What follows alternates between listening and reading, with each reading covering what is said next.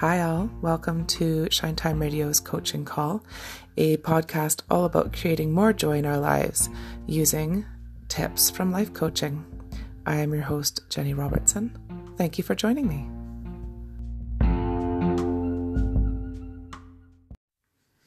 Welcome everybody. Today I would like to speak to you about or get more into depth with what coaching is and some of the very, very basic parts to coaching and some of the things you're going to need to consider when we're coaching together if you're doing coaching. But first, I just wanted to touch base again and talk a little bit about the podcast and what it's going to look like and how it's going to sound. So I'm doing a podcast that is unedited, and that's for a couple reasons. The main reason being that I don't have a ton of time to edit. It's just not really in my skill set yet. That might come. But right now, I want to focus on creating the podcast and not spending ages on the editing process. The other part to that is that I have always really appreciated even, and I'm drawn to podcasts that are very organic and honest and real, and a lot of those are people who don't edit and just speak. You're essentially going to get what I like to say, the warts and the gems. You're going to be very much in this journey with me. So I appreciate you following along, and I appreciate you joining me. So thank you. So today I wanted to speak a little bit more about the big question that needs to be considered when you want to do coaching or when you're coaching. And is a question for, that you should be asking yourself in all ways, in all aspects of your life. And it's a very simple question, but it's quite a difficult one to digest, I think, sometimes. So the question is, what do you want? What do you want? This can be quite difficult for a lot of people to consider what you want, because it can feel a lot of things. But understanding what you really truly want to create for your life, for yourself, what you want to be, do, or have in this life is the only way you're going to be able to achieve those things. Obviously, I mean, it sounds obvious, but it's maybe not always as obvious as you think. So what you want to create for yourself, what do you want to have? What do you want to be? What do you want to do? And I mean, getting like really down and dirty with this question and getting really into it. I sort of mentioned in episode 1, we can get a little bit caught up in what we think we should want, what we've been told to want, what we've been told we can and can't have, what we've been told we can and can't do, whether that is hereditary, whether that's through messages you received as part of your family, part of your culture, part of your community. But obviously we also get a lot of messages coming at us from social media, from just social messages in general about how, we should be. And it can be very confusing, and it can mean that we don't always trust or know what we actually truly want for ourselves, or we don't really believe that we're worthy of asking or obtaining what we would really like for our lives. And that can be, so you can see when you dig deep into it, it can be really hard. So, working with a life coach or working towards any goal that you would like, you're going to be asked, and you're going to have to ask of yourself, what do you want? And I mean, what do you really, really want? And get honest with it. You're going to need to get honest with it, right? And that's tricky because admitting what you want and shining a light on what you would like can feel like you're being selfish. It can feel scary. It can feel weird. It can feel silly. There's lots of ways around how we might feel about admitting the things that we would like to be or do or have.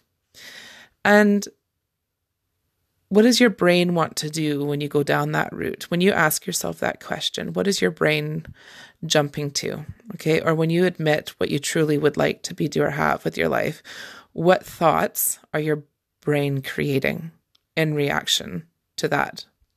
So if you're wanting a certain job, or you wanting to start a business, or you're wanting to, I don't know, run a marathon or whatever it is, what does your brain do the second you start admitting the things that you would like to do with your life? What does your brain do? Because your brain is going to try and protect you, and it's going to use old thoughts or old ways of thinking to do that. So I would recommend when you're doing that, don't fight it. It's going to be a losing battle. I would recognize what comes in, acknowledge what comes in, what your brain starts doing, what thoughts are being created. And I would definitely get curious about what's showing up. Curiosity is one of the most beautiful things you can do for yourself, getting curious about what's going on, what your brain wants to do, what thoughts are happening. Because getting curious isn't judging. And judgment is maybe what could prevent you from going all the way into your wants and your desires and your passions. So if we remove judgment and replace it with curiosity, it changes the whole game, right? Because you're able to just say, oh yeah, that's coming in for me. That's interesting. How interesting, how fascinating. Yeah, I've got a little bit of anger around that, or I've got a little bit of confusion, or I've got a little bit of judgment. I wonder why that is. Getting curious is a lovely, lovely way to, it's a lovely form of self-care, actually. It's a lovely way to sort of interact with yourself in a maybe more positive way. And it can be a nice way to replace some of the negative talk. So yeah, when you're starting to get, digging really deep into what you want, I would definitely bring along a whole heap load of curiosity and be ready with it, because your brain's going to want to send you some thoughts that are maybe not going to be the most conducive towards reaching your goals. So that's some of the first sort of things I would recommend. Whether you're working with a life coach with me or whether you're doing this on your own. I use this all the time. I'm still practicing with this. I have, years and years of unpacking to do in terms of my thoughts, and I find it extremely useful. I've got a lot of, some of my first thoughts that I've had around even things like starting my own coaching business or retraining as a life coach, or,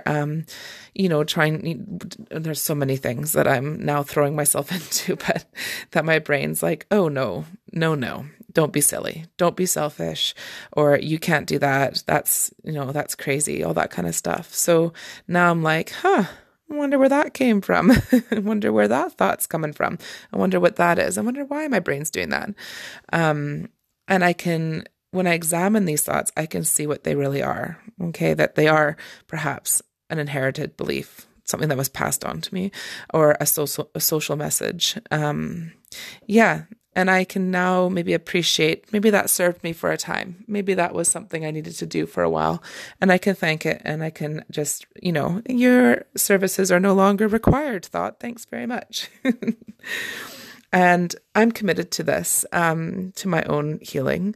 And I'm committed to doing this with the tips that I'm passing on. So, and that's very important for me that you know that the things I'm suggesting are things I use that I find really powerful and useful, and things that I've used with my coaching clients that are really, really powerful and useful. So the way that I'm doing my own healing is that I am using the tips, using the using the life coaching tips and strategies. And in that way, it means I can hold a really safe place for other people to do the same. And it means when it comes time to doing, if it's appropriate to be doing some mentoring, that I've got some experience in it. So yeah, these are definitely tried and true, tried and tested tips. So I think once you've gone through that, once you have done all the work, and this can take a long time. There's a lot of possible work there for you. And when you do that, when you get down and you've figured out what you really, really want for yourself, for the people around you, the people in your bubble, for your community, how you want to show up, what you want, what you want to be, do, or have, once you've nailed that down and it's solid, you got to get deeper again. That's just the first part. So the next part to figuring out or reaching your, goals with around what you want, figuring out what you want is obviously the first step. It is so important because, you can't reach a goal you don't have any idea around. You can't reach a goal that you actually aren't interested in or passionate about.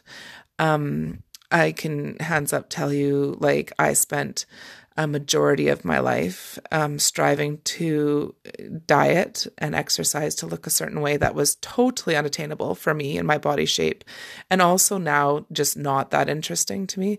My goals around my health and my body are very different now, because it's not the most important thing for me anymore, because I realized it was a goal.